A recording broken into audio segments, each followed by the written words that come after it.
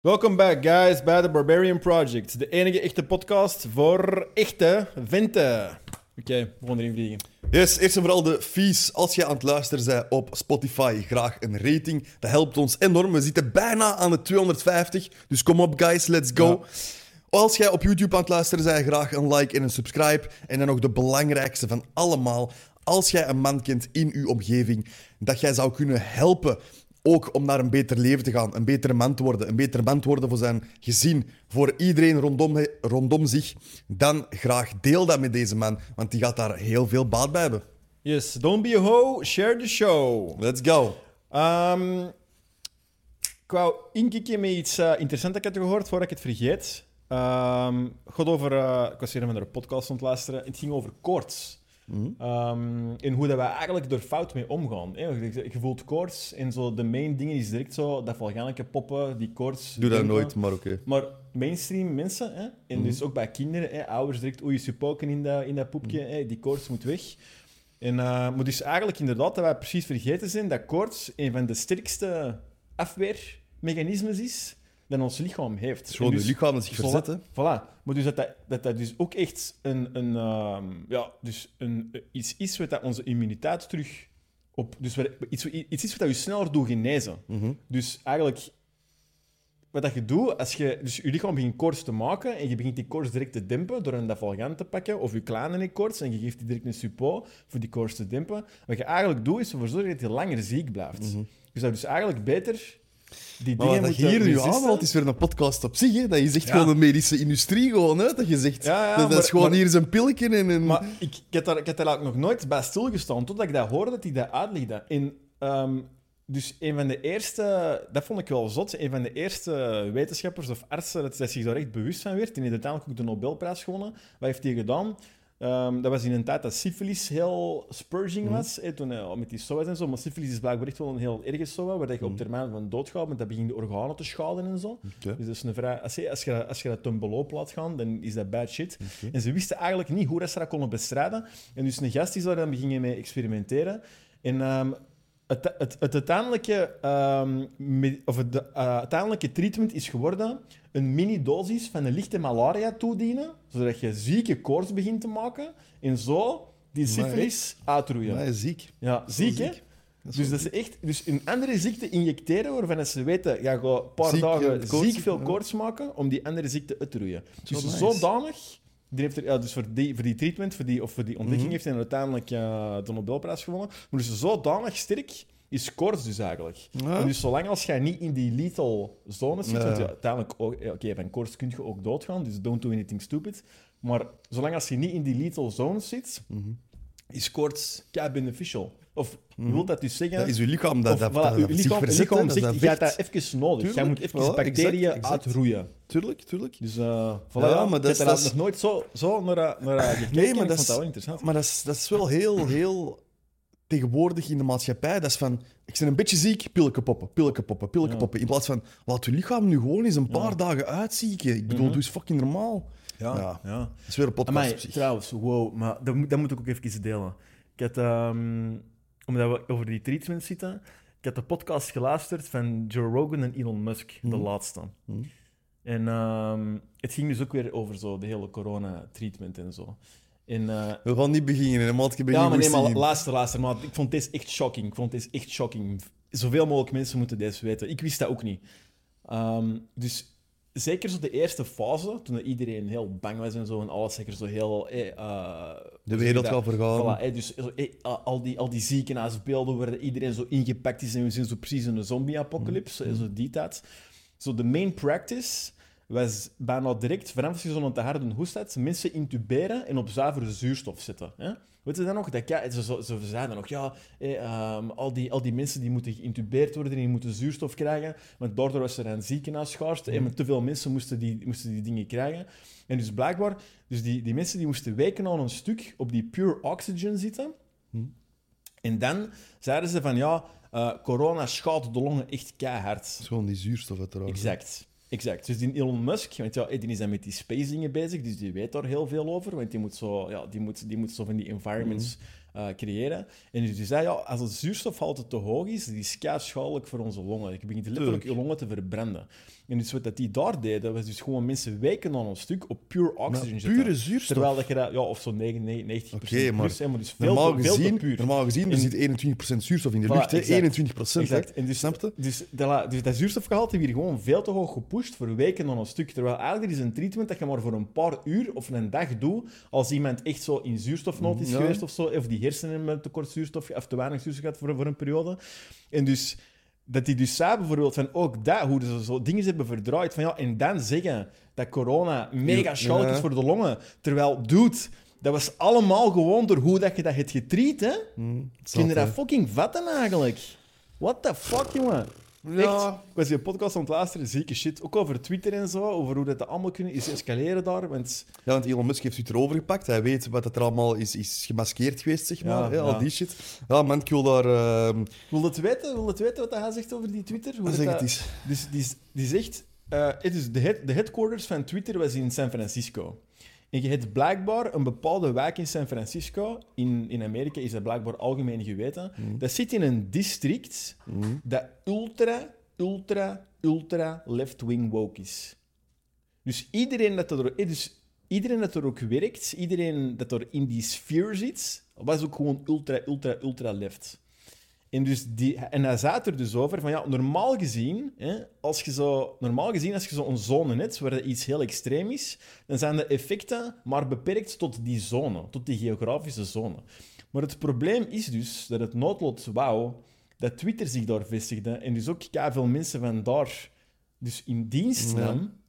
En die dus eigenlijk gewoon zodanig gebrainwashed waren, of dus zo'n ultra-links wereldvisie hadden, en dan zo'n machtig medium ter handen, dat die hun visie, of die hun wereldvisie weer geprojecteerd Maar verschiet je op daar heel nu de allemaal wereld. van? Dat zijn toch allemaal dingen gewist, toch, dat heel die coronazever eigenlijk allemaal fucking Ja, bullshit was. sowieso. En mensen, Sowieso. dat is een Elon Musk dat zegt, hè. Fucking Elon Musk, hè. Ja. Dus, ik bedoel, nee, wij zijn En geen... inderdaad ook echt heel specifiek zeggen van inderdaad heel veel artsen, gerenommeerde artsen, dus artsen met prestige en zo, dus geen fucking kwakzalvers, die dat ook maar iets zeiden van misschien is deze aanpak toch niet hoe het hoort te zijn, dat Twitter dus effectief gewoon, ook op bevel van de overheid, gewoon fucking censureren, blokken en zo, dat effectief allemaal gebeurd is. Oh, maar dat is niet goed.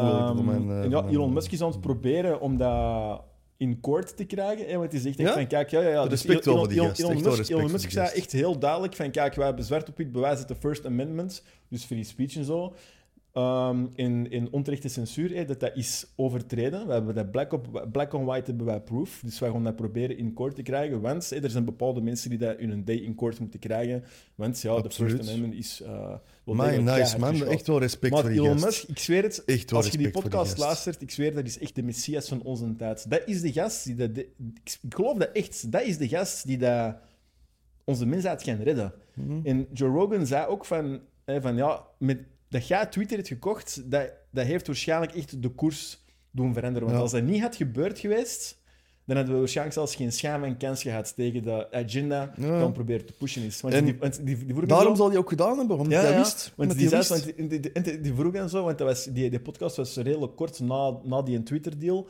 Van, die zei, eerst is het, quite expensive, 40 billion. Ja, even alleen dat. Gewoon dat je in de positie kunt zijn dat je 40 billion kunt neertellen voor een side-projectje eigenlijk. Een side-projectje. Maar dat is dat, want uiteindelijk is dat een side-projectje. Ik heb juist nog een post gezien dat Elon Musk op het pad zit om de eerste triljonair te worden van de wereld. Puur door die SpaceX, omdat dat zo hard gaat boomen en zo, bla bla. Eigenlijk, ik was er juist nog aan het denken in de auto. Ik denk dat ik van ieder bedrijf dat een Elon stocks kunt kopen, wil ik stocks kopen. Financial advice. Nee, maar zelfs gewoon maar voor het feit, ik geloof in die mensen. Ja, ik snap ik geloof in die mensen. En uiteindelijk, dat is dan value investing, long-term investing. Je investeert in een bedrijf waar dat je achter staat, in een CEO waar dat je achter staat. Voilà. Dat is dat vooral in die eigenlijk. gast. Ja, voilà. die gast Ik heb zelf. zoveel vertrouwen in die gast, maat. Ieder interview dat je daar naar luisteren of naar kijken, is van wow, man, deze kerel. Echt respect dat hij dat in de koord wilt krijgen. Ik hoop oprecht dat daar iets goed deftig uitkomt. Die is echt legit de gast. En, dus, en dan zei hij over die Twitter-deal, ja, 40 billion, quite expensive. Maar die zei, maar echt, hoe vroeg hem het? Hij zei zoiets in een hart van, maar het had alles waard geweest. Alles wat ik waard. Gewoon, alles wat ik had. Gewoon omdat hij ook zoveel bang had, dat hoe dat die koers aan het gaan was, dat we waren echt gewoon op weg naar een totalitair systeem. Waar het die zwaar tegen gekend is. Dus die zei, ja, ik moest dat echt doen. Je zag dat hij in het diepste van zijn ziel geloofde, dat hij dat moest doen, gewoon om de wereld te redden, bij wijze van spreken. Om vrijheid een kans te geven. Want Zalig, dat anders echt down the road was. Echt respect voor die gast. Ja, zeker respect voor die gastmaat. Die Elon Musk gezegd, die kerel is on another level. Dat is niet normaal. Nice. Niet normaal. Oké, voilà, dat was al direct een serieuze sidetrack. Ik ga even beginnen met een e-mail-insturing van een van onze luisteraars. Oké. Van Olivier, die is ook op die MMA van het Ierland. Nee? Komt niks binnen. Dat is een bell. Oké. Zegt dus, hallo Jonas en Lars. Allereerst mijn beste wensen voor het nieuwe jaar. Ik heb het al jullie enkele maanden geleden gezegd dat ik een fan ben van de podcast en hier veel uithaal. Ook was de MMA-sessie die ik met jullie heb gevolgd geweldig en moest jullie er nog een organiseren, dan vlieg ik wel even van Ierland naar België om deze bij te wonen. Nu wil ik toch even de impact van jullie podcast op mijn leven heeft gemaakt benadrukken. Mijn backstory. Ik was altijd al een dik persoon geweest. Ik heb veel geprobeerd om af te vallen met als eindresultaat altijd dat er na een tijdje terug bij kwam. Ook door mijn uiterlijk was ik vrij verlegen persoon. Ik had mijn vriendengroep, maar als het aankwam op daten en uitgaan was ik vrij verlegen. Grotendeels door mijn lichaamsbouw en ook mijn ego. Ik wou niet afgewezen worden en mijn gezicht verliezen. Tijdens corona zat ik op mijn laagste punt. Ik was op mijn zwaarste gewicht, amper sociaal contact en vast in een job waar ik geen vreugde aan haalde. Tijdens die periode heb ik beslist dat dit allemaal moet veranderen. Ik solliciteerde voor een job in de techsector in Ierland, got the job en verhuisde naar Dublin. Ook begon ik na de corona-lockdown terug te trainen, gym en MMA en de eerste kilo's vlogen eraf. Toen kwam ik in aanraking met jullie podcast, waar ik me helemaal in kon vinden. Na jullie podcast over testo ben ik mijn testo gaan laten testen. En deze was aan de lage kant, 8,7 nmol per liter. Wat volgens de dokter goed is, maar blijkbaar juist boven de lage testo-drempel ligt. Ik ben jullie advies op vlak van voeding, training, supplementen gaan volgen en heb nu juist mijn testo terug laten testen. En deze is nu 22,3. Dus mensen... Wacht. Dat is aan de bovengrens. Wacht. Dus mensen... Als jij nu een te lage testo hebt, dat is niet de oorzaak van dat jij dik bent. Dat is niet de oorzaak van dat jij moe bent. Jij kunt je testo dus, levend bewijs, met fucking 14 mol omhoog krijgen. Fucking hell. Dat is insane. Door goed te beginnen trainen, goed te beginnen eten en fucking af te vallen. Dus al die mensen...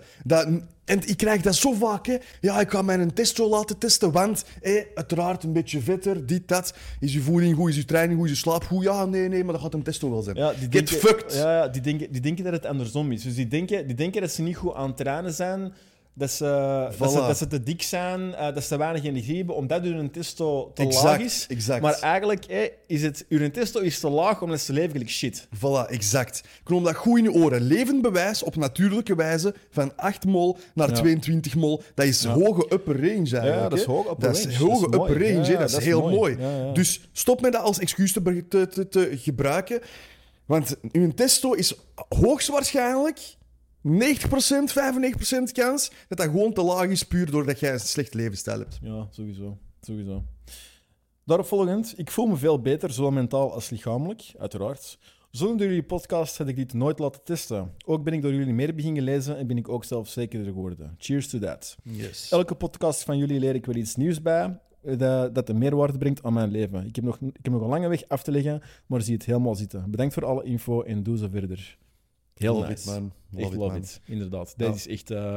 Voilà, hiervoor doe het, man. En dat zijn wel mails en insturingen via Instagram en zo, dat we wel vaker krijgen. Dat echt wel mensen hun leven helpt. En dat is echt gewoon altijd, elke keer opnieuw, is dat echt geweldig om te horen. En daarvoor doen we het inderdaad, man. Echt wel. Yes. Voilà. On to de orde van de dag. Let's go.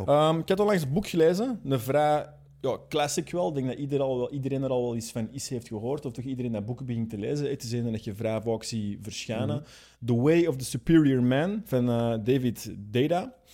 En ik vond er ook toch wel een paar interessante takes in dat ik hier wou bovenhalen. Weet je? Okay. Ja? Dus, Ik heb hem zelf nog niet gelezen, dus... het is eigenlijk wel... Ja, het is allemaal shit dat je instinctief wel weet, of toch zeker wij, maar hij brengt het op een goede manier. En toch ook nog wel een paar nieuwe inzichten voor mij. Okay. Zeker op vlak van zo omgang met vrouwen. Wel interessant eigenlijk om... een interessante kijk... Of een interessant perspectief om zo naar te kijken. Oké, ben benieuwd.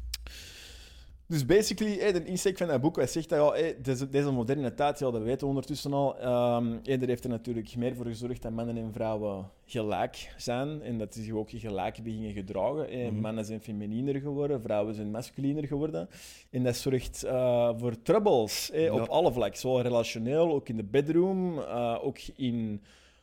ons geluk, in de mate dat wij geluk ervaren. Want vrouwen kunnen wel zeggen dat ze graag een carrièrebeest zijn, maar... Percentagegewijs is daar niet heel groot. Inderdaad, percentagegewijs blijkt eigenlijk dat meer vrouwen dat toch liever niet zijn. En, dus voilà.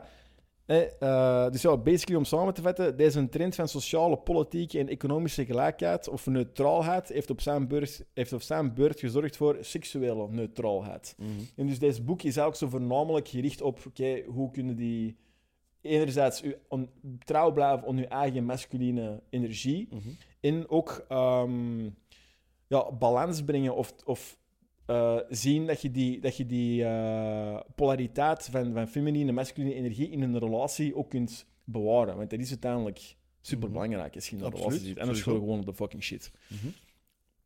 En dus, voilà. Basically, als je gezonde seksuele aantrekkingskracht wilt in je relatie, dan moet die dynamiek tussen feminine en masculine energie goed zitten. Dus, voilà. Ik kon ook zo wat de key points uit dat boek, of de punten dat ik het interessantste vond, even bespreken. Okay. Nummer 1. Stop hoping for a completion of anything in life. En dan met een quote. Dat vond ik wel een goeie. Men who have lived significant lives are men who never waited. Dus stop hoping for a completion of anything in your life. Meer in de zin van, een vent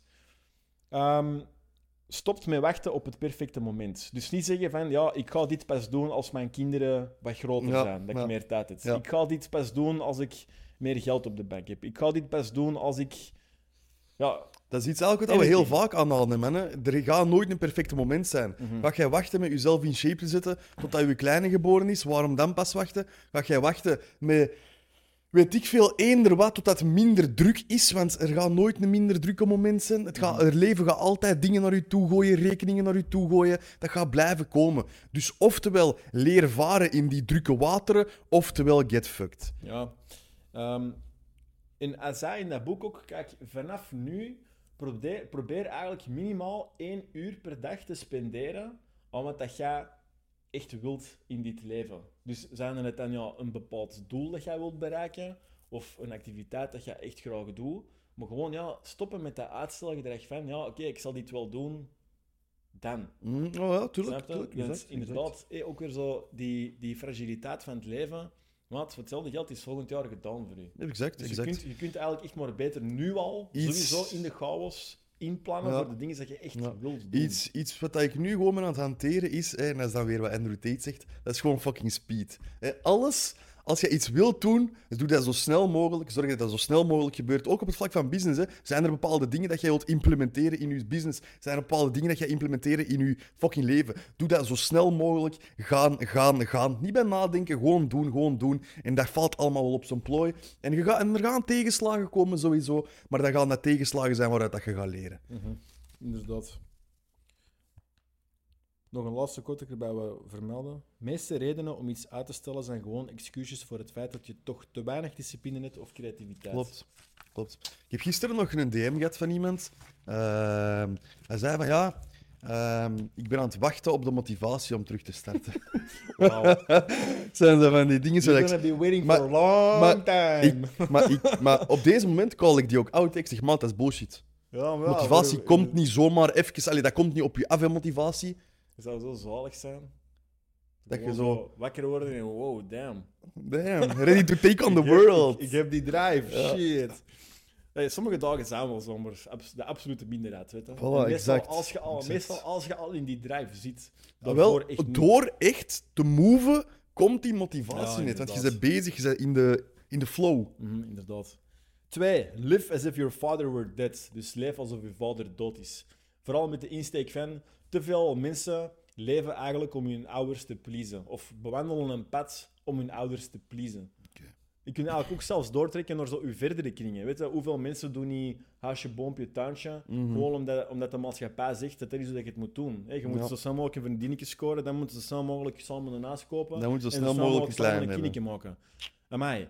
En dan, hoeveel procent ervan komt dan ineens tot de constatatie? Oh shit, ik heb iets fout beslist. Ja, inderdaad, weet je, dat is... ja. Zeker op de dag van vandaag, hè. Er staat... voor mij, ik voel dat nu niet, dat boeit mij nu geen hol. Maar ik merk wel dat die druk er bij heel veel mensen zit. Van, je moet zo snel mogelijk een huis kopen, je moet zo snel mogelijk trouwen, kinderen pakken, al die dingen. Ja, terwijl, ik moet eens even afvragen voor je wagen, wil ik dat allemaal? Wil ik dat wel? Wil ik dat of allemaal? is deze manier van werken wel de beste, weet je? Voilà. En ik vind dat heel jammer dat mensen hun eigen geluk eigenlijk dan opzij schuiven, puur omdat dat van hen wordt verwacht. Dat ze de kleine hebben, dat ze iets kopen, dat ze dit, dat ze dat. Hè? Maar ik denk ook wel dat dat oprecht is, omdat mensen er eigenlijk te weinig zelf bij stilstaan. Ik denk dat dat gewoon iets algemeen is wat dat mensen te weinig doen. Zo even stilstaan van, ja, wat wil ik eigenlijk het leven? Dat gewoon zo standaard default settings zijn. Ja, ik snap wat je bedoelt. Ja, dit is het leven. Jobje pakken.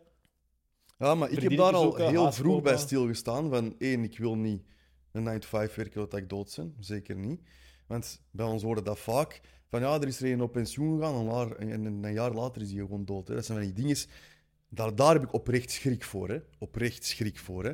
Ook dan over zo kinderen en zo. Hè. Dat is dan, ja, je weet ook mijn standpunt. Momenteel wil ik absoluut geen kinderen. Puur ook omdat ik weet, je moet daar alles voor geven. Ik wil momenteel niet leven voor mijn klein. Ik wil dat niet. Snap je? Dat zijn allemaal dingen waar dat je echt zelf eens over moet nadenken en bij stilstaan. Dat is superbelangrijk. Want anders ga je inderdaad gewoon maar doorheen het leven gaan op default setting, hè, zonder erbij na te denken. Dan kom jij als 40-jarige man in een midlife crisis. Maar wat is een midlife crisis eigenlijk? Dat is gewoon denken van, what the fuck heb ik eigenlijk afgelopen 20 jaar gedaan met mijn leven? Dat is een midlife crisis, mannen. Dus zorg ervoor dat jij daar niet in komt te zitten. Zorg ervoor dat jij nadenkt over die beslissingen dat jij maakt. Want dan kom jij in een midlife crisis. Ja, dat is dat is zo gezegd, ja. Midlife crisis is inderdaad eigenlijk zo tot de constatatie komen van, oh shit, ik heb nog maar 15 goede jaren.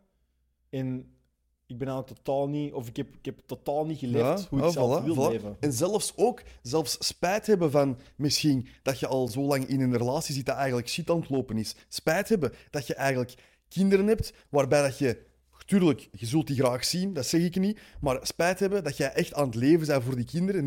Niks hebt voor je eigen eigenlijk en zo. Misschien nog geen reizen gemaakt. Het zijn allemaal dingen waar je bij moet stilstaan. Want anders kom je in die situatie van 40, 45 jaar, 50 jaar, waarop dat je echt spijt gaat hebben. Inderdaad. Dus voilà, dat was number 2. Live as if your father were dead. Of dus basically, don't give a shit about what anyone else thinks. Basically dat. Doe gewoon je eigen ding. 3. Never change your mind to just please a woman. Ja, dat is zo Mr. Nice Guy syndroom. Ja. Ik ben er echt wel van overtuigd dat wij... Want ik heb dat ook al lang gehad, eigenlijk. Zo, trying to please a woman. Maar ik denk dat wij echt wel een beetje in een gebrainwashed generatie zitten. Ook, ik ben zo... af en toe kijken wij zo nog zo Friends, om zo te downstressen, of zo zal ik zeggen. Of zo, s'avonds even 20 minuten decompressen. En eigenlijk, als je dat begint te analyseren, maat, al die zo shows gelijk dat, zo die 20-minute short dingen, buiten 2.5 Men dan. Maar die zijn daarom vind ik ook zo zalig waarschijnlijk. Maar die zijn zo... Die preppen ons zo precies op... Ja, ik snap wat ik bedoel. Zo pleasing gedrag. Mannen moeten plooien. Dat is zo precies de algemene boodschap. Ja, en ik probeer dat zo aan kerels duidelijk te maken van... Niet plooien voor uw vrouw, want zij verliest respect daardoor voor u, snap je? Ja. Zij verliest diep van binnen, ook al zegt zij van ik wil dat jij dit doet. Nee, niet fucking plooien. Ja. Maar je moet dat echt inzien vooraleer dat je dat kunt veranderen. Snap je? Ja, in dit standpunt bedoelde de auteur ook vooral zo gewoon je eigen wijsheid volgen. Dus bijvoorbeeld als jij een bepaalde richting uit wilt in je leven, en je levenspartner, je vrouw dan, die zegt nee, we doen dat. dan is het heel gevaarlijk om dan te plooien. En dan is dat niet uit zo'n toxisch masculine positie van nee, jij zit een bal, zit dat. Dat is gewoon eerder van, nee, je moet echt gewoon voor je eigen. Je moet je trouw blijven voor je eigen visie. Als jij in hart en nieren weet van nee, dit is voor mij of voor ons het juiste pad, dan gaan wij dit doen. Wel, side note, dat wil niet zeggen dat je niet naar je madame moet luisteren. Je moet natuurlijk altijd luisteren als zij u een andere perspectief kan geven en zo uw wijsheid vergroten, dan moet jij eventueel een nieuwe beslissing nemen vanuit die nieuwe wijsheid dat jij hebt. Dat is ook... Niet gewoon zuiver van het feit dat zij zegt dat, dus we gaan dat doen. Nee, Dat is echt een belangrijke nuance. Nee, dat is ook hoe dat ik het zie. Van, kijk, jij als man zijnde, jij vraagt uw vrouw haar mening, jij vraagt uw vrouw haar perspectief. En met die mening, met die extra informatie dat je hebt, maakt jij de beslissing. Zo moet het zijn. Punt. Ja, inderdaad. Dat is een goede toevoeging, denk ik.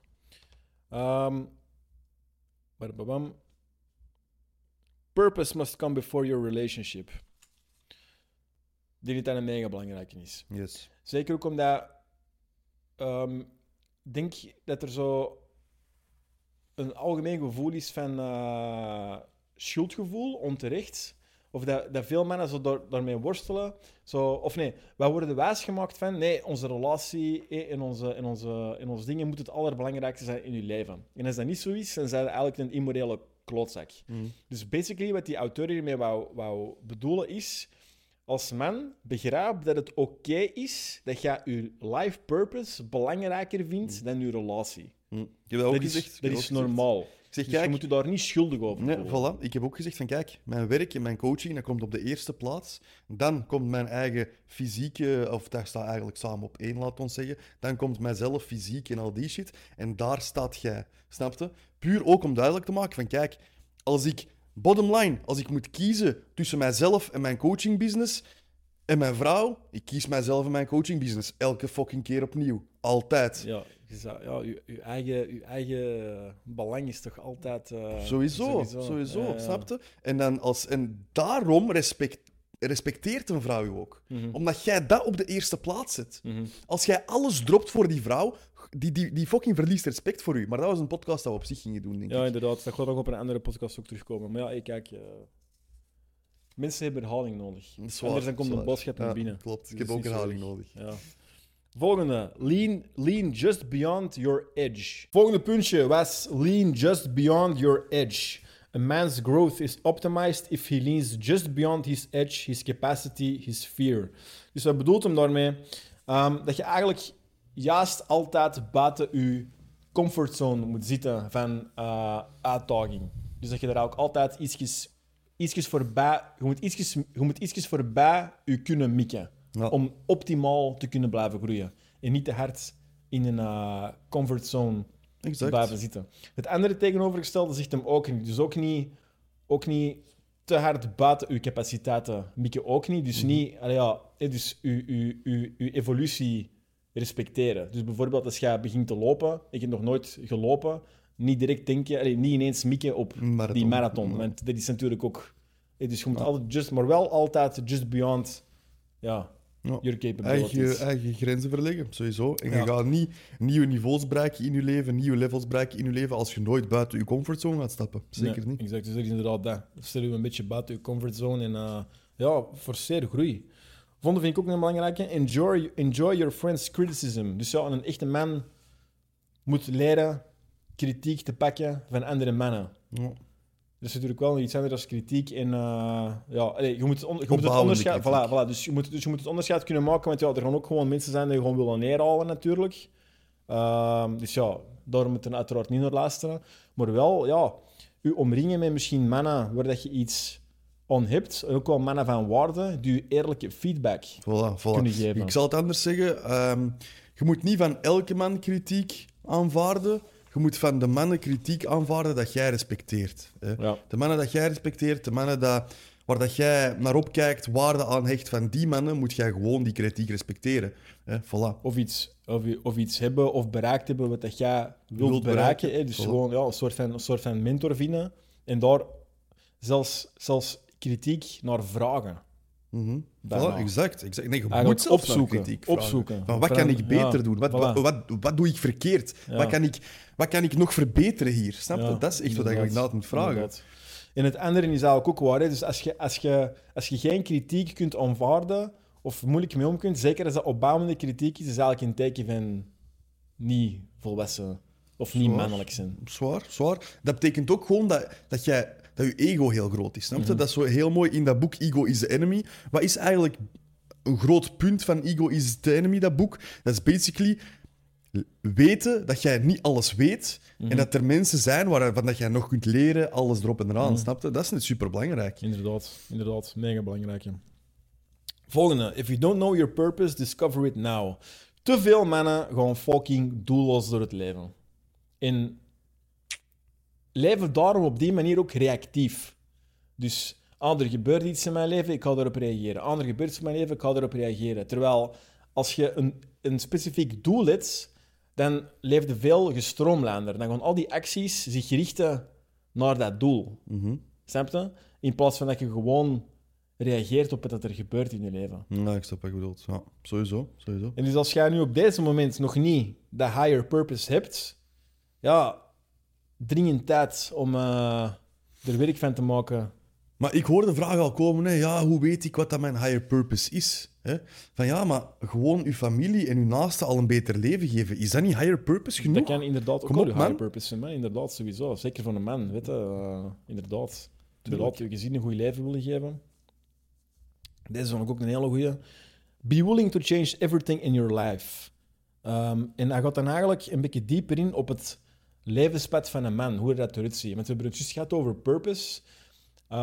En hij beschrijft eigenlijk zo... of hij gaat dieper in op zo de levensweg van een man.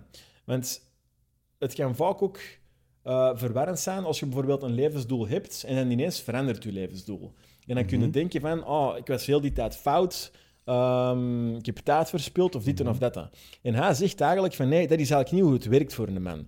Je kunt je eigenlijk voorstellen als je ultieme levensdoel, dat zit helemaal in het midden van een cirkel. Dat is een binnencirkel binnen grotere cirkels. En de buitenste lagen, dat is waar je begint. Maar dat zijn oppervlakkigere levensdoelen. Maar je moet daardoor, om naar dat ultieme doel te geraken. Dus dat je als man groeit eigenlijk in je doelen. Dus als je jong bent, dan ga je een totaal ander doel stellen of levenspurpose hebben als dat je 50 bent geworden. En dus dat het heel belangrijk is dat je beseft dat het dus een normaal pad is om te bewandelen. Dus niet denken van, dus bijvoorbeeld eigenlijk Arnold Schwarzenegger. Dus begonnen in bodybuilding, is dan eigenlijk een businessmagnaat geworden in de fitnessindustrie, dan een vastgoedmagnaat, dan een acteur, dan de gouverneur. En nu is hij eigenlijk gewoon een icoon die dat als inspiratie dient voor alle mannen. Ja. Maar had hem dat gevraagd op 18 jaar, wist hij dat ook niet. Nee, dan had hij gezegd, I want to be a bodybuilding champion. Dat is het.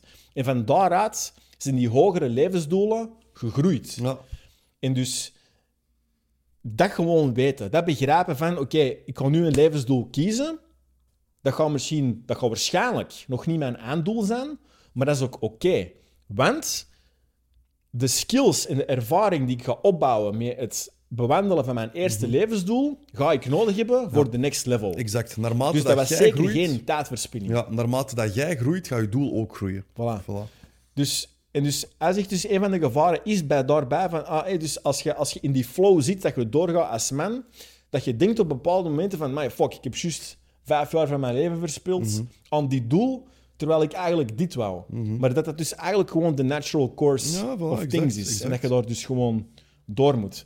En ook een heel belangrijk tweede aspect hierbij zegt hij is dat je dus ook oké moet zijn met de momenten tussen die levensdoelen. Dat je eigenlijk... Je kunt dan eigenlijk in een periode vallen van fuck, ik ben een beetje doelloos. Ik weet niet goed wat ik nu met mijn leven... Ik ben een beetje lost. Voilà, ik ben een beetje lost. En de kunst is om daar dan eigenlijk gewoon heel relaxed mee om te gaan. Niet te beginnen stressen, je niet onnodig te beginnen afleiden met iedere weekend te gaan zapen of alleen maar tv kijken. Dat je ook gewoon die tijd neemt om te reflecteren. En nadenken van oké, wat is de volgende stap in mijn leven? Dat je dan die soul-searching begint te doen van oké, wat is voor mij nu de next level? Dat vond ik inderdaad eigenlijk een van de diepste van deze boek, dat ik super waardevol vond. Ja. Gewoon die realisatie van, oké, dit traject dat ik doormaak om van levensdoelen te wisselen, dat is een teken van groei. En niet van falen. Vooral niet van falen. Dat wil niet zeggen dat ik heb gefaald. Dat wil zeggen van oké, nee, ik ben aan het evolueren. Ik ga gewoon op de next level. Ik ben level. ook van mening dat... ik denk dat Jocko Willink is, die zegt dat heel mooi. Alles behalve de dood is... Final. Ja. Nee, falen, echt. Hè. Dus enkel de dood is falen. Al de rest... Maar ik ga ze sowieso falen. Ja, nee, maar in de zin van... Dus... Stel, jij hebt een doel, hè, je haalt dat niet. Het is niet per se dat je gefaald hebt, want je hebt daar superveel uit geleerd, snap je? Dat is enkel je perspectief daarnaar, snap je? Ja. Enkel doodgaan in een bepaald traject, dat is enkel gefaald hebben. Want in het einde van je traject. In het einde van je traject, snap je? Ja. Anders ben je gewoon nog altijd aan het groeien Absoluut. onderweg, snap je? Absoluut, uiteraard inderdaad. Als je het juiste perspectief hebt. Dat vond ik wel heel, heel mooi hoe dat die gast dat zei. Ik zeg het niet juist, maar die gast zei dat wel heel mooi. Ja, inderdaad. Goeie inzicht. Ook misschien nog belangrijk, want hij zegt dat natuurlijk, dan is het ook belangrijk om te weten wanneer is het tijd om van doel te veranderen. Ja, want soms blijven mensen ook gewoon te lang hameren op dat ene ding, terwijl eigenlijk is het misschien tijd om... Change course. Voilà, change course. Maar dat is eigenlijk een heel moeilijke denkoefening om te maken, want soms kan het ook zijn dat je gewoon te vroeg opgeeft of te vroeg switcht, of eigenlijk gewoon een gevoel hebt van... Je bent moe in plaats van het is er niet meer. Snap je? Van oké, is het tijd om dit los te laten? Of ben ik nu gewoon zwak aan het zijn en heb ik eigenlijk gewoon misschien nood aan een kleine break of iets, of aan een heroplading? Of is het echt tijd om aan te switchen? Dus het is niet altijd een gemakkelijke oefening om te maken. Ik denk dat daar ook, als jij diep van binnen gelooft en je grotere visie voor ogen houdt, dan gaat je daar niet zoveel moeite mee hebben. Omdat jij weet van, kijk, dat is gewoon een kleine setback. Go back at it, snap je? Als jij diep van binnen gelooft in je grotere visie, in je einddoel, als jij weet van, kijk, dat gaat lukken, ik moet gewoon blijven gaan, dan kun jij die stressjes, die dingen wel normaal gezien relativeren. En niet denken van, oh fuck, ik moet hier ineens van dat fucking doel veranderen, snap je? Voilà. Ik denk, van doel veranderen, door erover na te denken, is bijna altijd verkeerd, denk ik. Van doel veranderen, omdat het leven u echt van dat doel weghaalt, dat vind ik een andere verhaal. Snap je wat ik bedoel, of niet? Ja, jawel. Ja, wat ik ook denk... U gewaar zijn dat het normaal is dat je je niet altijd even hyped gevoelt over je doel. Gewoon omdat tegenslagen en shit hoort erbij. En ja, je bent ook gewoon niet altijd even gedreven, dat is normaal. Maar... denk dat wel een voorwaarde is dat je nog wel regelmatig terug dat gevoel moet hebben van, maar ja, ik wil dat. Snap je? Dat die spark er wel op regelmatige basis moet zijn. En als je te lang, dus laten we zeggen bijvoorbeeld 6 maanden of zo, al een continu een gevoel hebt van dreading en nee, ik ben mij aan het slepen, dan weet je misschien wel, Voilà. Misschien zit er toch iets fout in mijn inner kompas. 100%. Want er zijn periodes, sowieso, bij mij ook, waar dat ik zo een week of 2 weken, overlaatst was het iets wel langer, 3, 4 weken, dat is wel heel uitzonderlijk bij mij, moet ik zeggen, dat ik zo echt zo een beetje, gewoon zoiets had van... snap je? Ja. En ik kan mij daar wel snel terug uitpakken. Hè. Ik zeg het, dat duurt normaal gezien een weekje, max. Eigenlijk zelfs over het algemeen 2, 3 dagen. En dan is dat gewoon terug gas geven. Dat is compleet normaal on die journey. Want je gaat niet elke dag, dat sluit heel mooi aan bij motivatie, je gaat niet elke dag gemotiveerd zijn om te gaan werken voor dat doel en dit en dat, snap je? Dat is eigenlijk inderdaad heel, heel belangrijk dat je dat beseft. Van, het gaat niet altijd roze geur en maneschijn zijn, of hoe dat je het ook zegt. Voilà. Dus ja, voilà. Ik denk basically voor deze punt bereid zijn om op ieder punt in je leven volledig om te draaien. Als die moment daar echt is. Dus je moet daar klaar voor zijn. Maar, dat is ook wel de side note van, oké, beslis dat ook wel niet te vroeg. Want misschien zijn je gevoelens van, ik heb een nieuw doel nodig, ook wel gewoon een teken van laagheid, uitputting, te weinig motivatie. Voilà. Je ziet vaak zo die image, dat is zo'n cartoon-image, waar dat 2 man aan het graven zijn voor goud. Ja. En dat die ene zo juist voordat hij aan dat goud zit, stopt en terugkeert. Ja. En dan die andere blijft gewoon gaan. En die heeft het dan. Ja. Ik denk over het algemeen, kan ik wel eerlijk zeggen, en dat trek ik dan door naar de podcast met Vinnie, over het algemeen ben ik ervan overtuigd dat als jij echt blijft gaan, Ja, maar anderzijds moet je hier ook wel de denkoefening maken van... Soms evolueert je zodanig als persoon dat je dat gold misschien niet meer wilt vinden. Snap je? Akkoord, maar dat is een ander verhaal. Dat het echt gewoon tijd is voor dat nieuwe pad. Maar dat is voor die nieuwe verhaal. cirkel, zoals we dat is iets helemaal anders. Dat is iets helemaal anders. Inderdaad. Maar voilà, wel belangrijk. Oké, volgende. Don't use your family as an excuse. Nu ook zien. Eigenlijk zat dat wel aan als op die van daarjuist van ik kan dit niet vanwege mijn kids of ik kan niet gaan trainen vanwege mijn kids, ik kan geen business starten vanwege mijn ik kan niet investeren in mezelf investeren vanwege mijn kids, vanwege dit, vanwege dat. Maar het ook gewoon weten, eigenlijk, we vallen wel een beetje in herhaling, maar fuck it. Je zei er juist nog mensen hebben herhaling nodig. Ja, exact. ik denk ook dat je dat zelfs kunt doortrekken door je kids. Dat je ook als man je kids... Dat gaat mega cru klinken, maar niet volledig op de eerste plaats kunt zetten. Of je mocht toch niet je eigen verloochenen als man. Als je kids gezien hebben van u, van mijn vader heeft zijn levensmissie opgegeven omdat hem klein mannen heeft gekregen...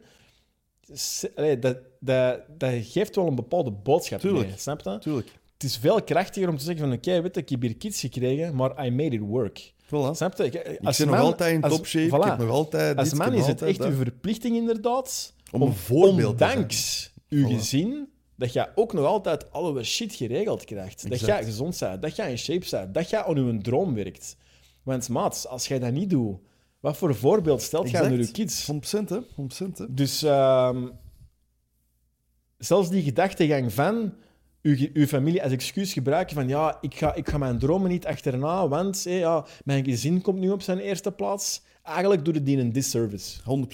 Want jij gaat niet meer de beste man zijn dat je kunt zijn. Voilà, jij gaat stiekem maar zeker miserabel aan het worden zijn. Sowieso, 100%. Want je bent niet aan het doen wat je echt wilt doen in het leven. En dat maakt je inderdaad gewoon een zure man. Mm-hmm. En ook gewoon dat foute voorbeeld stellen, man. Mm-hmm. En geloof me, je kunt het doen werken, ook al zit je aan een vader. Je Sowieso. kunt het echt doen werken. Zonder dat je je vader in manplicht Helemaal aan de kant schuift. helemaal doet verwateren. Snap je? Je kunt dat echt wel doen werken. Sowieso. Er zijn zoveel voorbeelden voor u die het ook doen, man. Mm-hmm. Mm-hmm. Grant Cardone ziet er een topvader uit, maat. Mm. Ziet er echt een topvader uit. Wat voor een imperium met die Ja, gast. zwaar. Ja, daar ben ik altijd wel sceptisch, want nu uiteraard heeft hij met geld en nu kan hij veel tijd spenderen aan zijn kids. Je weet niet hoe dat was in de beginjaren. Hè. Zwaar. Dat vind ik altijd, want als jij een above-average man wilt zijn, kun jij dat heel mooi combineren. Ik denk, als jij ultra succesvol wilt zijn, dan moet je daar ook hard in zijn. Dan gaat je dat niet echt perfect kunnen combineren met kids life. Dat is gewoon zo. Nee, maar ik denk ook wel, zeker vanaf een bepaalde leeftijd, uw kids hebben ook wel minder nodig. Hè? Dat is waar. Dat is iets 100%. wat die Grant Cardone zei. En dat kwam bij mij wel binnen op een positieve manier. Van, dude, als ik een half uur per dag met mijn dochters dedicated time spendeer... Want die zijn midden 10 of wat? Die zijn nu zo tieners. Ja, dat zijn nu tieners. Maar dus zegt wel, als ik daar 30 minuten per dag dedicated time mee spendeer, echt converseren, diep gesprekken voeren, die in de neus spuiteren, zo, die zaken, dan is dat genoeg, maat. Na 30 minuten en zit hij maar bij. Ja. Ik kom paar om me weg. Ja, inderdaad. En ik vond dat... Langs de kant doet dat pijn natuurlijk, maar langs de kant is dat ook wel... Comforting. Voilà, comforting in de zin van, oké, kinderen, naarmate dat ze groter worden, beginnen ze ook hun eigen leven te leiden. Ja, zwaar. En ga je meer tijd hebben voor jezelf. Zwaar, maar ik hoor het excuus al komen. Ja, mijn kind is 4 jaar, ik kan nu niks voor mijzelf doen. Wel, oké, maar maar zelfs dan nog. Zelfs, want dat is ook wel zo. Kleine kinderen hebben meer zorg nodig. Dus dat gaat dan meer tijd van u vergen. Maar dat is ook maar 6 jaar van je leven. Snap je? Daarna, zelfs al vroeger. Is mij begin je ook al zelfstandiger. Ja, Lars, in een leven van makkelijk 50 jaar professionele carrière, wat is 6 jaar? Dat je, als je dan echt iets minder gas zou moeten geven gedurende die jaren. Snap je? Dat is bij mij dus zoiets van, ik spendeer nu iets meer tijd mee, ook gewoon omdat ik moet ervan genieten. Maar ik weet ook, vanaf als die 12 jaar is, maat, dan is dat precies of ik heb geen kleine. Snap je? Oké, ik moet er nog juist wat ronddraaien en zo. Maar als zij thuis is, die gaat haar eigen ding doen. Ik kan ook mijn ding doen. Dus dan is zo... Snap je? Op zo de longer timeframe, wat is die paar jaar? Nee, akkoord. Maar dat is toch geen reden om jezelf niet in shape te zetten om niet te doen wat je moet doen? Absoluut niet. Dat is niet wat ik naartoe wil. Omdat we aan het praten waren over Grant Cardone en een imperium het bouwen. Omdat we dan zeiden van maar misschien was hij toen veel minder bij zijn kids. Oké, akkoord kan zijn. Maar dan, ik maak dan gewoon de denkoefening van... Oké, je gaat misschien inderdaad minder een savage kunnen zijn, maar dat is ook maar echt een paar jaar dat duurt. Mensen doen zo, ik heb kids, dus nu is ineens 20 jaar van mijn leven blok. Snap je? Mijn leven is geblokt voor de komende 20 jaar. Terwijl die aantal jaren van intensive parenting, dat is maar een paar jaar. Oké, denk jij dat jij na die paar jaar gewoon de flip kunt switchen? Hoe bedoel je? Je zegt van, je bent gedurende een paar jaar geen savage meer dan, bij wijze van spreken. Dat je echt all-out gaat. Volledig begrijpelijk. Maar denk je dan dat jij zomaar die switch gaat kunnen maken? Van naar terug savage worden. Back to savage mode? Na 6 jaar echt intensief parenting? Ja, in mijn geval kan ik nu niet zeggen dat ik... snap je? Ik doe nog altijd... Wel, nee, tuurlijk. Maar ik bedoel maar... Dus, ja, ik vind dat wel eens belangrijk waarover je moet nadenken. Want de mens wordt snel iets gewoon. Snap je wat ik bedoel? Ja, ik denk dat ik weet waar je naartoe wilt. Ik denk dat het inderdaad beter is de volgorde waarin dat jij het doet. Ik ben daarmee akkoord. Dus dat je eerst eigenlijk de savage-periode doet en dat je dan vader wordt. Ja, daar ben ik mee akkoord. Maar dus als ik vader ben, ga ik nog altijd savage zijn. Fuck it. Ja, maar je gaat toch ook Kijk, iets... Mijn visie is daar anders over en dat is weer een heel andere podcast. Maar je hebt zorgen voor een kleine en je hebt opvoeding van een kleine. Hè? Ja, absoluut. Maar ik denk dat uw warme vaderhart toch ook een beetje zal smelten en dat je ook...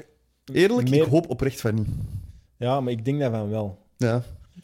Die eerste jaren, misschien daarom ook wil ik geen vader worden. Die eerste jaren is makkelijk. En ik kan nu weer politiek oncorrecte shit zeggen, maar die eerste 2 jaar van een kleine... De eerste 3 jaar ga niks als vader. Van een vader, je bent fucking waardeloos. Snap je? En je hebt ook heel weinig met dat kind, want er is weinig connectie. Maar ik beloof u, als jij een klein meisje hebt van 5 jaar en die begint mij te knuffelen en zegt papa, I love you, en dit en dat. Wel. Maat, dat maakt het echt fucking soft, gast. Daarom. Maar kijk, en ik weet dat, want ik heb ook een soft hart diep van binnen, sowieso. Dus ik weet dat ook. En daarom denk ik, wil ik dat net niet, omdat ik weet wat het dat gaat doen met mij. Snap je wat ik bedoel? Ik snap het. Ik denk eigenlijk, diep van binnen, maar we zijn hier nu diep in mijn psychologie aan het gaan, maar ik denk diep van binnen dat dat net de reden is waarom dat ik zo lang wil wachten met een kleine, puur omdat ik weet, dat gaat mij fucking soft maken. Ja... Ik denk eigenlijk dat dat dan een punt is, als ik eerlijk mag zijn, waarin dat je het dan moet zien als level-up. Kan. Want je moet die oefening kunnen maken. Overlaatst, ja, sorry mensen, ik ben zwaar fan van Joe Rogan podcast. Overlaatst was er een gast, die een Tim Kennedy. Dat was een UFC-fighter, die is even UFC-champ geweest. En dat was een ex-Green Beret, dus zo'n zware spec-ops gast. En die doet nu zoveel filantropiewerk en zo. En daarom is hij dan bij Joe Rogan de podcast, dat de gast bij de podcast dan ook om over wat MMA te lullen.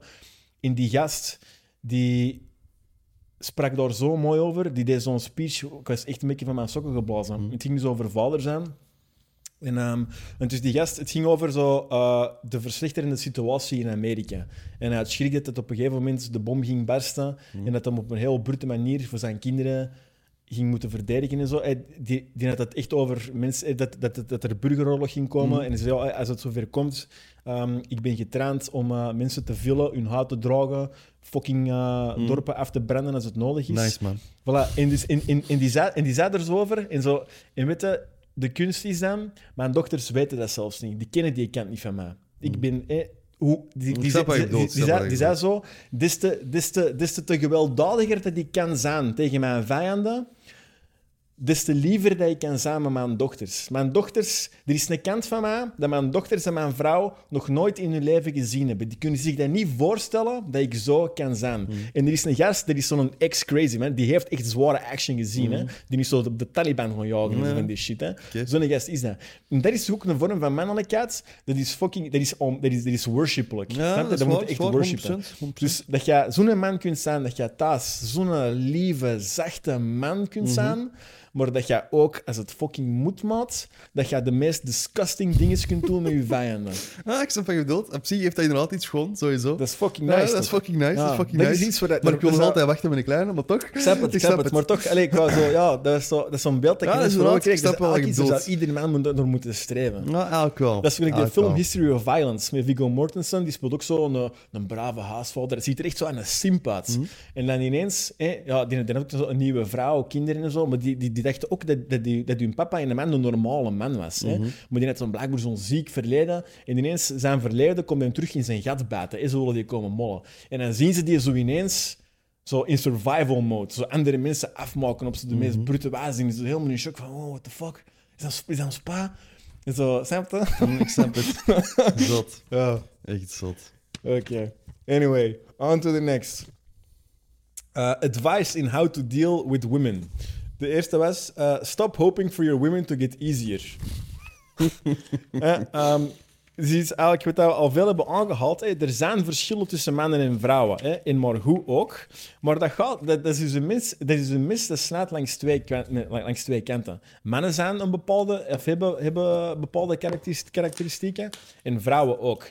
En dus die maakten het punt van... vrouwen kunnen soms zo ineens met drama komen en overemotioneel reageren. Maar het is eigenlijk fout als man om daar averechts op te reageren, om dat gedrag te willen neutraliseren, laat ons zeggen. Ik heb dat ook gedaan in mijn vorige relatie. Ik heb dat ook te veel gedaan. Ik heb dat ook te veel gedaan. Ik heb echt... Want ik zeg het, en dat is dan mijn mannelijke zijde misschien, of mijn heel rationele zijde. Ik kan niet omgaan met drama. Ik haat dat. Dat heeft niks van meerwaarde in mijn leven. Snap je? Niks. 0,0. Dus... Dat was ook iets wat ik deed. Ik zeg van, komt niet meer die shit naar mij. Ook al dat fucking roddelen en die drama, komt dat niet meer naar mij, bla bla bla.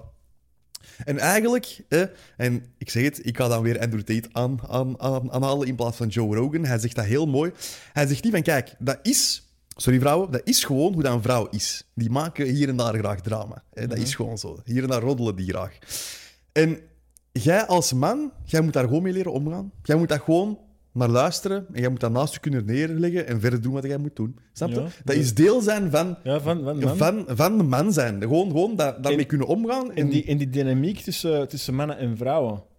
Allee, er is eigen aan die bipolariteit. Inderdaad, ik denk dat mannen dan de foute impuls hebben van we moeten dat neutraliseren. Of bijvoorbeeld nog iets... Als vrouwen komen met een probleem, dan van op het werk is er dit gebeurd en dit en dat en zo en zo. Wij mannen hebben dan altijd de impuls van... oké, er is een probleem, we moeten dat oplossen. Dan begin je vragen te stellen. Maar schatje, je kunt dat zo doen, je kunt dat zo oplossen, dit en dat. Je moet dit doen, je moet dit doen, je moet dat doen. Of, wat de ik zal eens bellen aan die. Zo direct dat. Compleet fout, eigenlijk. Compleet fout. Het enige wat hij wil doen, dat is er beklag tegen u doen. Want, blijkbaar, dat is ook evolutionair, dat is hoe dat vrouwen binden. Als een vrouw dat met u doet... dan probeert hij eigenlijk een verbinding te leggen met je. En als jij die dan eigenlijk kort slaat en blokt... we gaan het hier eens oplossen. Dan blokte jij dat eigenlijk af. Maar dat is iets waar ik gewoon niet tegen kan. Een probleem aan mij voorleggen en dan dat niet willen oplossen. Dat gaat niet bij mij. Echt niet. Want kijk, ik kan met heel veel plezier... Dat is nu ook veel gezegd, maar ik ga luisteren. Hè? Zeker en vast. Maar... ik ga nog altijd wel dat probleem willen oplossen. Maar dat wil zij dus eigenlijk niet. Nee, maar oké, wacht. Ik zal het anders zeggen. Die kan 1 keer naar mij met dat probleem komen. Ik ga vragen, wilt jij een oplossing, ja of nee? Als die nee zegt, dat is goed, maar geen 2e keer komt jij met dat probleem. Dat is ook wel simpel. Eigenlijk de volgende vraag moet dan zijn... Schatje, voor wat kom je naar mij? Wilde jij dat ik dit probleem oplos? Of wilde jij gewoon... u beklag doen tegen mij en dat ik u extra liefde geef. Want dat zegt dan ook vaak is dat ook een uitnodiging om extra liefde te krijgen. Je gaat schatje, garme, je hebt gelijk, wat een kutdag. Maar zoek je toch? Oh my god. En dan voelt hij zich beter. Ja, maar eigenlijk is dat toch schoon? Ja, dat is heel schoon. En ik vind dat eigenlijk belangrijk, want inderdaad, ik heb daar ook fout op geleerd, maar eigenlijk, als wij mogen zeggen van, zie, mannen zijn zo op een bepaalde manier. Het is zo. Wij zijn fucking goalgetters, wij zijn hunters, wij willen vechten, wij willen doelen bereiken, gaan opplooien, lusteren, snap je? Dan moeten wij ook de andere kant van de medaille aanvaarden zoals het er is. 100%, en dat begrijp ik ook. Hè, want dan is dat ook een moment voor u als man om die te troosten dan, en om extra liefde te geven, 100%. Ja. Maar Dat is hetzelfde als iemand vraagt aan mij... of iemand komt elke week opnieuw naar mij met hetzelfde probleem. Ja, ik snap Snapte? het. Ik snap het. Nee, hè, maat. Zo niet, hè. Maar dan moet het dus... Dus wat hij dan zegt, van kijk... Wilt je dat ik een probleem oplos? Of Maar ik kan dat niet elke week of, vragen, hè? Maar het feit dat dit naar u komt voor beklag, wilt meestal zeggen, ik wil meer liefde. Mhm. Dus dan moet je vragen, schatje, heeft jij meer liefde nodig? En dan kun je die cut shorten en dan kun je die overweldigen met je liefde, een warme knuffel geven, wat wrijven, een kus geven, schatje, toch. I get it. En dan zijn die blij. Dat is dan wat I dit get nodig it. heeft. En als dat elke gewoon- week een ander fucking issue is, mij goed. Maar als dat elke week hetzelfde is... Maar exact. En zie, kijk, daarom is dit hoofdstuk zo belangrijk. Mannen en vrouwen botsen keihard in relaties, terwijl eigenlijk de oplossing is zo simpel De voor oplossing mannen. is simpel, En ik geloof dat sowieso. echt oprecht met dat boek te lezen ben ik eigenlijk tot de constatatie gekomen van eigenlijk, what the fuck, dat is waar. Want in Tibor die praat er ook veel over. Als man moet je met je chaos en je dramatische dingen van je vrouw, je moet daar zelfs niet te veel over nadenken. Nee, je moet dat voilà, gewoon voilà. als indicatie zien, Klopt. ik moet die gewoon wat meer warmte en liefde Dat is geven. waar, Dat dat is is waar, alles. 100%. En Kan eigenlijk ik is niks het op een kei mooie insteek in een super gemakkelijke oplossing voor ons. Sowieso. Want het is ook daarom met dat bos. Want wij denken, we gaan dat hier eens oplossen zitten en dat. En zij raakt gefrustreerd. Maar what the fuck, dat wil ik helemaal niet. Ik wil gewoon een goede knuffel krijgen. En dat wordt een gigantisch gevecht. En voordat je het weet, dan een dikke ruzie. Terwijl het enige wat je gaat moeten doen is... Maar schatje toch. Dat is zo erg. Ja, Allee, je hebt zeg. gelijk. En, Kom en- eens hier, geef eens maar- een knuffel. Maar eigenlijk is dat een major lifehack, deze. Dat is een major I get lifehack. it, I get it. Gewoon I problemen eigenlijk... Ja, Maar dat is, nog, counteren met dat liefde. is nog gewoon... Mijn rationele kant kan daar gewoon heel moeilijk mee omgaan. Ja, en ik Dat snap je je 100%. altijd Ja. met hetzelfde probleem komt. Want als een vent dat doet, no fucking way, hè. Nee, No fucking way, hè. ja, ik ben 100% akkoord. Maar dus ja... Maar inderdaad, dat is iets waar dat we moeten die andere werking van vrouwen respecteren. Sowieso. En dat is iets waar ik mij ook wel heel bewust ben van geworden. Van kijk, ik moet niet die issues gaan oplossen. Ik moet daar gewoon zijn. Ja, Punt. zijn, inderdaad. En liefde geven. Dat is het enige wat vrouwen nodig hebben, man. Dus dat is zeker al een vast iets dat ik heb geleerd om inderdaad... je moet die drama van een vrouw niet afblokken. Je moet daarmee omgaan, sowieso. Maar ik vind dat je ergens ook wel een grens moet trekken. Sowieso. Want, en daar blijf ik bij, een vrouw moet... Als man zijn heb je al zoveel stress in je leven. Hè. Als jij naar de next level wilt gaan, als je wilt blijven grinden. Je hebt al zoveel stress waarmee dat jij moet omgaan in je leven. Uw vrouw mag niet toevoegen aan die stress. Uw vrouw moet uw plaats van rust zijn. En daarom zeg ik ook, je moet daar ergens een lijn in durven trekken, want zij mag u thuis niet meer stress geven. Je hebt al zoveel fucking stress. Nee, dat is een no-go. Jij moet inderdaad met die kleine drama's moet jij kunnen omgaan, sowieso. Maar dat mag niet elke dag met een kop vol zagen zijn. Zo van die dingen, Nee, snap je je? hebt gelijk. Tuurlijk. Nee, inderdaad. Er moet wel ergens inderdaad een grens getrokken worden, want Voilà. je hebt ook wel straight-up toxic behavior ook. Voilà, exact. Sowieso, Snap je? Dus sowieso. daarom vind ik Ja. het vaak gevaarlijk als je zo zegt, je moet met al die drama kunnen omgaan. Nee, inderdaad. Want ja, je hebt groot gelijk. We moeten de nuance maken tussen gewoon crazy-ass bitches die dat gewoon... Ja, Het leven uit u zagen. Voilà. Snap je? Dat mag ook zeker Niet de bedoeling letterlijk, zijn. Nee. hè? Maar inderdaad, ja... nee, inderdaad. Wel een belangrijke toevoeging. Letterlijk is altijd positief, maar Ja. niet figuurlijk, man. Letterlijk, ja. Dat zijn skills die we wel appreciëren. Nee, maar inderdaad. Wel een belangrijke side note. Het mag ook niet over de top gaan. Maar verder, wat hij dan ook zei, en er is ook iets wat dat Tibor eigenlijk heeft gezegd... Tibor zegt daar inderdaad ook heel goede dingen over. Maar hij zegt daar ziek goede shit over. Ja. En die zegt, een van de taken van het feminine is om het masculine te testen. Dus dat eigenlijk een goede vrouw u continu kleine... En die doet dat waarschijnlijk zelfs onderbewust, maar dat u continu testjes gaat geven. Dus die gaat u testen op uw leiderschap. En dus bijvoorbeeld u proberen op een kleine manier te ondermijnen. Van nee, zullen we niet misschien beter toch doen? Terwijl dat hij eigenlijk gewoon wilt zien Of dat jij hoe voet bij dat stuk krachtig, houdt. voilà, hoe dat krachtig dat je eigenlijk wel zei. En of zo kleine drama's geven om te zien van oké, hoe kun jij je composure eigenlijk houden? Ben ik wel veilig bij u? Snap je? Ga je niet zomaar ineens ontploffen? Her ga je emoties bijeen. En Tibor zegt, dus, dat is eigenlijk een van de taken van het feminine. En eigenlijk vond ik dat wel een goed inzicht. Ja? Andere manier om over na te denken. Ja, want ik heb ook gezegd, hè, als man moet jij je emoties onder controle kunnen houden. Dus in dat opzicht vind ik dat wel correct. Aan de andere kant, ik denk ook wel dat je bij je vrouw soms gewoon jezelf moet kunnen zijn en niet altijd getest moet worden. Nee, sowieso. Snap je? Oké, ja, sowieso, je hebt gelijk. Maar anderzijds lijkt het mij ook wel een vrij natuurlijk een soort van verdedigingsmechanisme van een vrouw. Tuurlijk, die wil testen, dan zit jij wel een goede leider. Ga jij mij wel naar een goed leven brengen? Ja, exact. Ik denk dat dat ergens echt wel speelt onderbewust bij vrouwen, dat die wel zo dat die zo vaak kleine testjes gewoon geven van Maar is het dan niet vooral in het begin van een relatie? Vanaf als die weet van, jij bent een goede man, jij bent een goede leider, op een bepaald punt moet je toch ook gewoon beginnen vertrouwen hebben en zeggen van, zie... Allee, jij moet als man nog altijd exact hetzelfde blijven doen eigenlijk door heel die relatie. Hè? Ja. Dat is ook het lastige eraan, want vanaf als jij 6 maanden, een jaar in bent, dan gaat jij dingen beginnen Wel, ik denk eigenlijk... temperen. Maar eigenlijk... Ik snap het. De auteur zegt dus eigenlijk dat dat eigenlijk je leven lang zo zal zijn. Dat vrouwen nu gaan testen. En ik denk eigenlijk, als je erover nadenkt, dat ook is en dat dat ook oké is. Want jij zegt, diep lang in een relatie, maar anderzijds, jij wilt ook dat je vrouwen eigenlijk blijft verzorgen. Tuurlijk. Jij wilt ook dat die lekker eten blijft maken. Tuurlijk. Jij wilt ook dat die af en toe je schoen onder handen neemt. Mhm. Dus... Ja, misschien is dat ook wel echt gewoon weer een van die wisselwerkingen dat gewoon belangrijk is in de dynamiek van een relatie. Klopt, 100%. Dus dat waren zo'n paar punten dat mij wel anders doen heeft doen nadenken. Gewoon een nieuw perspectief. Ja, ik ben daar nu wel heel veel mee bezig nu de laatste tijd. En ik weet ook van eigenlijk, jij moet altijd on point blijven, weet je? Ja, voilà, ik denk dat helpt ook om je scherp te houden op een manier. Exact. Dat helpt net om leider te blijven zijn. Ja. Snap je? Die kleine testjes, dat zorgt ervoor dat jij niet enkel... dat zijn net... Hoe moet ik dat zeggen? Die kleine testjes dat zij doet in een relatie, dat gaat er net voor zorgen dat jij op alle vlakken in je leven dat kunt blijven doortrekken. Ja. Snap je wat ik bedoel? Maar ik denk ook gewoon voor de waarde of het vuur van de relatie zelf. Want iedere keer dat zij u eigenlijk een test geeft, is ook een moment dat jij weer kunt laten zien dat je de juiste man bent en dat je langs haar kant die aantrekkingskracht Zwaar. aanblijven. En dat is belangrijk, man. Dat die vrouw zich echt aangetrokken voelt voor u, want dat gaat de seks goed blijven houden.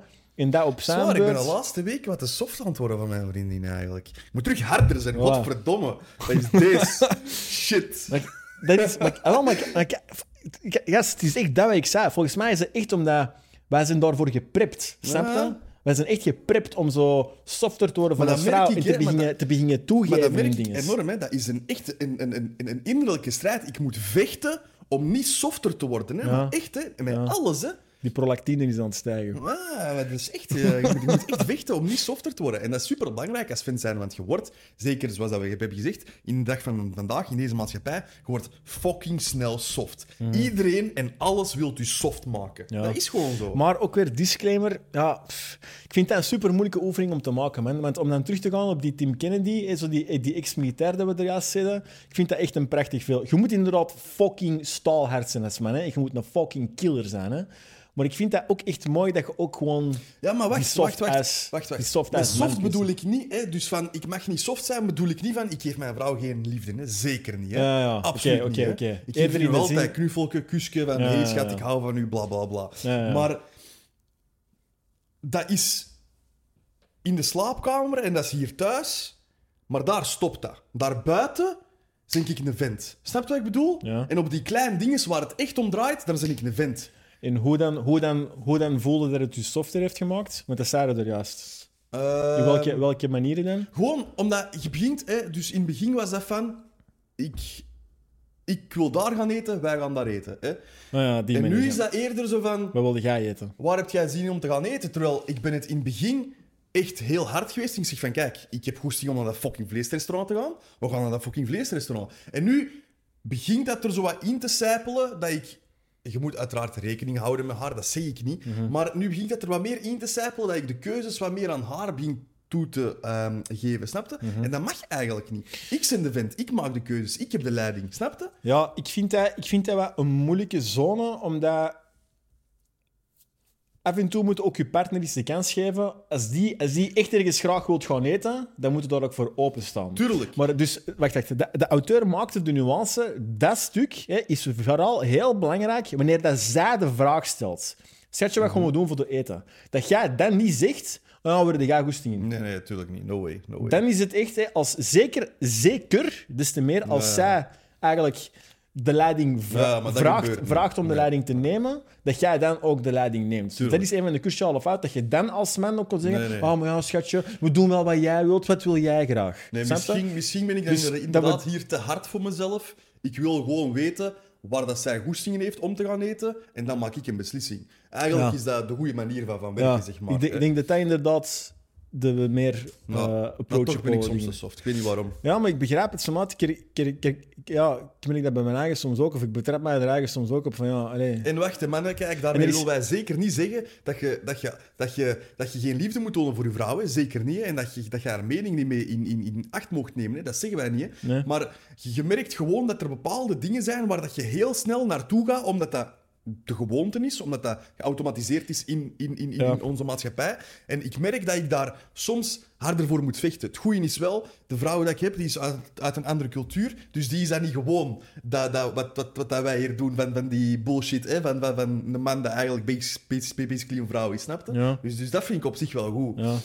Ja, ik geloof dat echt dat wij geprept zijn om Mr. Nice Guys te worden, maat. En met Mr. Nice Guys bedoel ik dus alles dat wij zo geprogramd zijn om alles te doen om een vrouw te pleasen. En dat wij dus denken van, oh ja, wij moeten onszelf volledig alles in bij de vrouw. Oh nee, we moeten eten wat de vrouw graag eet, we moeten gaan eten waar de vrouw graag eet, dit en dat. Terwijl eigenlijk is dat ook totaal niet wat een vrouw wilt. Ja, voilà. Maar die wilt geleid worden. Maar ik voel diezelfde drang om dat ook te doen. En je moet er eigenlijk erop betrappen. En hey, pas op. Exact. Maar dat is toch raar? Volgens mij is het echt omdat wij een stukje geprogramd zijn daarvoor. Ja, ik denk dat echt, maat. Alles van op tv ik denk dat echt dat 100%, hè. 100%. Hè. Ja, en dat is inderdaad moeilijk om daar de mooie middenweg in te zoeken. Want zoals we blijven zeggen, hè, je moet lief zijn voor je vrouw, je moet die liefde geven, al die dingen. Ja, misschien ook even een belangrijke disclaimer. Vrouwen die aan het luisteren zijn, wij zeggen dit ook voor jullie eigen belang. Want onderzoek wijst uit dat jullie dit belangrijk en aantrekkelijk vinden. Onderzoek wijst uit. Ja. Onderzoek gevoerd door de Barbarian Brothers. Ik heb zo'n ding gezien, zo'n heel goede, of zo'n komische reel. Dat zegt van, ja, een studie zegt altijd hetzelfde als de mensen dat die studie sponsoren.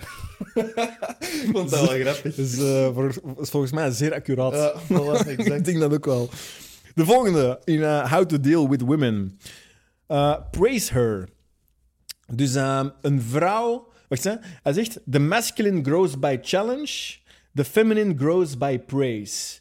Dus bij vrouwen moeten eigenlijk altijd alles proberen te pushen via de positieve zijde. Dus bijvoorbeeld als je wilt dat je vrouw meer lacht, niet zeggen, schatje, ik vind het eigenlijk niet schoon dat jij zo ligt te fronsen de hele tijd. Zeggen, maar schatje, ik hou ervan als je lachen. Dus altijd zo de glass half full approach, niet de glass half empty approach. Waar dat bij mannen dat vaak andersom kan zijn. Waar dus mannen dus echt die challenge willen van, hey, fat motherfucker, zou die niet meer op de loopband gaan staan? Dan denk ik, mij, ze zijn maar fucking zeker dat ik op de loopband kan staan. Ja. Terwijl bij vrouwen gaat dat dan net demotiverend brengen. Okay. Bij vrouwen zouden dan kunnen zeggen, hey, schatje, weet je nog dat één kleedje? Dan zeg je, ja, zo goed uit. En dan gaat hij van, maar ja, ik moet terug in dat kleedje kunnen. Ik snap wat je bedoelt. Snap je? Dus dat bij vrouwen veel beter marcheert. En dus eigenlijk de negative approach, of dus de glass half empty approach, totaal niet werkt. Echt averechts werkt. Ja. Dus voor mij, schatje, ik vind dat je uit de dikste aan worden, dus je moet wat afvallen. Blijkbaar een no-go. Ja. Probeer de andere approach te nemen. De soft manier. Ja, de praise her approach. Wacht, had ik hier nog een dat we nog niet besproken hebben? Ik denk het eigenlijk niet echt. Ja, wel, nog twee dingen. Het is ook weer als man, own your darkest desires. Ik heb ook zo het gevoel dat mannen, wij zijn zo precies aangeleerd, het kan daar fout in zijn, dat kan een gevoel zijn dat bij mij heerst, dat vrouwen, dat wij te lief met vrouwen moeten omgaan in de slaapkamer. Dat zo precies wat wordt gepusht. Je moet zo aan de softie wimp zijn, terwijl eigenlijk, als er één plaats is waar dat je juist echt geregeld een heel dominante moet uithangen, dan is het daar. Ja. En ik weet niet waarom, maar dus die auteur zei dat ook, dat dus dat gevoel precies een beetje heerst bij mannen, alsof dat not done is. Dat zo alleen maar... ik weet dat niet, dat enkel fantasy is en dat eigenlijk not done is. Terwijl eigenlijk dat is ook iets waar dat vrouwen heel wild van worden. Klopt. Dus ja, ik weet niet hoe jij dat ervaart, maar ik inderdaad... zeker zo in mijn beginjaren, had ik ook zoiets van... oei, ik mag niet te extreem zijn. Ik mag niet te... Hoe moet ik dat zeggen? Niet te overweldigend zijn, want oei, wat gaat hij wel niet denken? Maar terwijl ik denk eigenlijk... ook wel dat iets is dat groeit naarmate dat je die beter leert kennen. In de zin van, die eerste keren... Sorry, maar dan gaat jij niet... Ja, true. Nee, Allee, dat is snap je? Testen. True. Nee, dan true, moet je een beetje de wateren testen. nee, absoluut. Maar inderdaad, vanaf als je elkaar beter leert kennen, dan kun je wel losser gaan, bij wijze van spreken. Snap je? Ja, maar ik weet het niet. Bij mij is mijn seksueel dingen vrij vroeg begonnen. En ik had daar toen wel zo wat, denk ik, een misvatting van op. Van, je moet altijd zacht zijn en... snap je? Ik weet niet. Ik snap wat je bedoelt. Dat was nu niet per se de insteek dat ik had. Maar ik snap waarvan dat je komt. Ik denk ook aan de ene kant, als jij echt geeft om een griet, zeker in het begin, jij wilt daar heel voorzichtig mee zijn, want ja, jij geeft echt om die griet, snap je? Mhm. Als jij geen fok geeft om een griet, bij wijze van spreken, en dan zo'n night standje, ja, maat, go fucking ham. Allee, snap je wat ik bedoel? Ja. Ik denk dat daar ook een onderscheid moet gemaakt worden tussen als jij echt van die griet houdt, als je daar echt om geeft, dan ga jij ook in het begin iets voorzichtiger zijn, omdat jij ook wilt dat die op haar gemak is. Jij wilt niet iets doen waardoor dat zij zoiets heeft van, what the fuck is jij aan het doen? Snap je?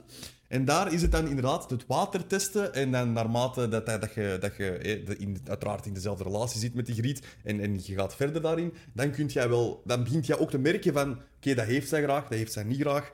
Al die dingen, snap je? Daarom ook, seks voor een vrouw, dat wordt over het algemeen beter naarmate dat de relatie vordert, omdat je elkaar gewoon beter leert kennen. Snap je? Ik denk voor een man ook. Voor een man ook, inderdaad. Ik denk dat dat sowieso een gegeven is. Sowieso. Ja, ik denk gewoon, het belangrijkste realisatie van deze punt is in het algemeen van, een vrouw wil af en toe geravaged worden. Voilà. Dus ik denk eigenlijk, het belangrijkste punt hier is, mannen, als jij momenteel echt een softie bent in de bedroom, get your shit together en soms echt eens een goede vent zijn. Ja. Een ravaged die. Want die wil dat ook. Die wil dat ook echt. En ik denk, voilà, en ik denk eigenlijk gewoon vooral dat punt. Ik denk dat in mijn brein op een bepaalde manier zit ingeprint.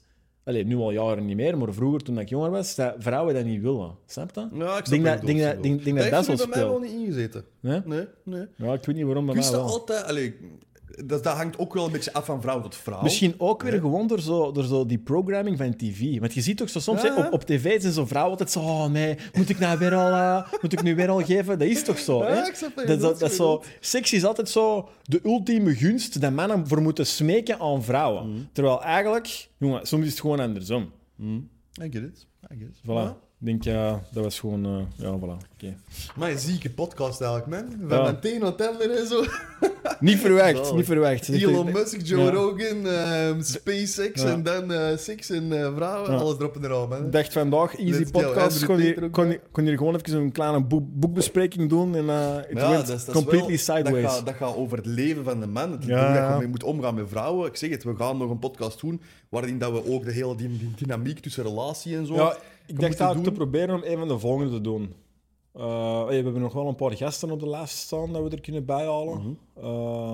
Maar we zullen er misschien eerst een paar afleveringen laten overgaan en dan nog eens hier diep op ingaan. Voilà. How to get a good mate in the relationship dating advice. Nou, en wat dat uw rol moet zijn als man in de relatie, ook als er kinderen zijn en zo, vind ik ook wel een belangrijke. Gaan we ook wel wat over kunnen discussiëren en over praten, wordt wel tof. Laatste puntje. She wants the killer in you. Beeld u even in. Je ligt, het is 's avonds laat, je ligt 's avonds met 2 in bed. En je hoort ineens iets rommelen om de deur of zo. Misschien een inbreker. En jij zegt als man, schatje, kun je iets gaan zien? Wat zou dat doen met de aantrekkingskracht van uw vrouw Fucking naar zero. u toe? Fucking zero. Ja. Niks, dat is helemaal weg. Of, schatje, zo'n grote spin, kun jij die buiten zetten? Snap je? I get it. Dus, Gewoon die spin met een baseballbat. Bam! Gewoon zo, opvraten. Fuck die spin! Nee, maar dus... Protein. Ja, dat is eigenlijk ook een beetje wat we er juist zeiden. Hè. Stiekem wil een vrouw de killer. Maar waarom in ook? de zin van de man die dat mij... kan verdedigen. Voilà, die dat mij Voilà. tooth and nail Voilà. zal beschermen Dat als is- het er op aankomt. Dat is puur evolutionair zo, weet je. Ja. Een vrouw wil dat jij die kunt beschermen, dat jij die wilt, dat jij die kunt providen. En dat gaat enkel als jij dat killer instinct eigenlijk hebt. Ja. En dat is ook aan jullie als man zijnde om dat te embracen. Want dat zit in... Quasi alle mannen zit dat killer instinct er wel in. Maar dat is... Ik weet niet, man. oké. Er zijn vrienden die dit te zeggen. Een sketchje voor de guys zien. Ik hoor niet. Ik zeg toch, diep van binnen, over het algemeen, hè, we moeten weer all-inclusive zijn dan blijkbaar, over het algemeen zit dat killer instinct wel in elke vent in. Ik hoop Maar- het. Ik hoop het echt. Ik hoop het ook oprecht. Maar dat is één, zodanig brainwashed door onze maatschappij, door onze opvoeding, door de films dat wij zien, dat killer instinct elke keer opnieuw naar beneden wordt gehaald. Ja. En jij moet dat eigenlijk als man zijnde embracen, man. Het is ook zo'n nice gevoel, dat killer Opzoeken, instinct. triggeren. Voilà, ik fucking hou van een killer Ja. instinct. Dat is echt nice. Ja. Geen kunt choken. Nice. Ja, Inderdaad. Nee, maar ja, kun je het even voorstellen, maat? Dat je gewoon aan je vrouw vraagt, schatje, ga de guys zien? Hoe zal het eigenlijk, hè? Maat, hoe zelfs? Ook, Stel, moest er dan echt een zijn? Moest er dan echt een inbreker Ja, zijn? voilà, exact. Wilde jij dan echt dat je fucking vrouw Voilà, daar staat? exact. In de plaats van jij zelf? Ah, wel, voilà, exact, weet je. What Ook- the fuck? Ook, laat ons hopen hè, dat jij meer weegt dan je vrouw, dat jij gespierder bent dan je fucking vrouw. Allee, wilt jij dat daar een klein meisje voor die inbreker staat? Of wilt jij dat jij daar staat als fucking vent zijnde, snap je? Ja, misschien als je vriendin Ronda Rousey is of zo, dat je dan nog wel kunt wel, zeggen weet van, je, oké, oké, dat- schatjes, ik kom wel de Maar guys zien. want, eigenlijk, om eerlijk te zijn, dan moet jij nog altijd harder zijn dan Ronda Rousey. Ja. Eigenlijk. Nou, dan moet jij John Jones zijn. Klaar. Geen keuze. Voilà. Oké, voilà. Om die bang gaan we eruit. Yes, Voilà, guys. See you next time.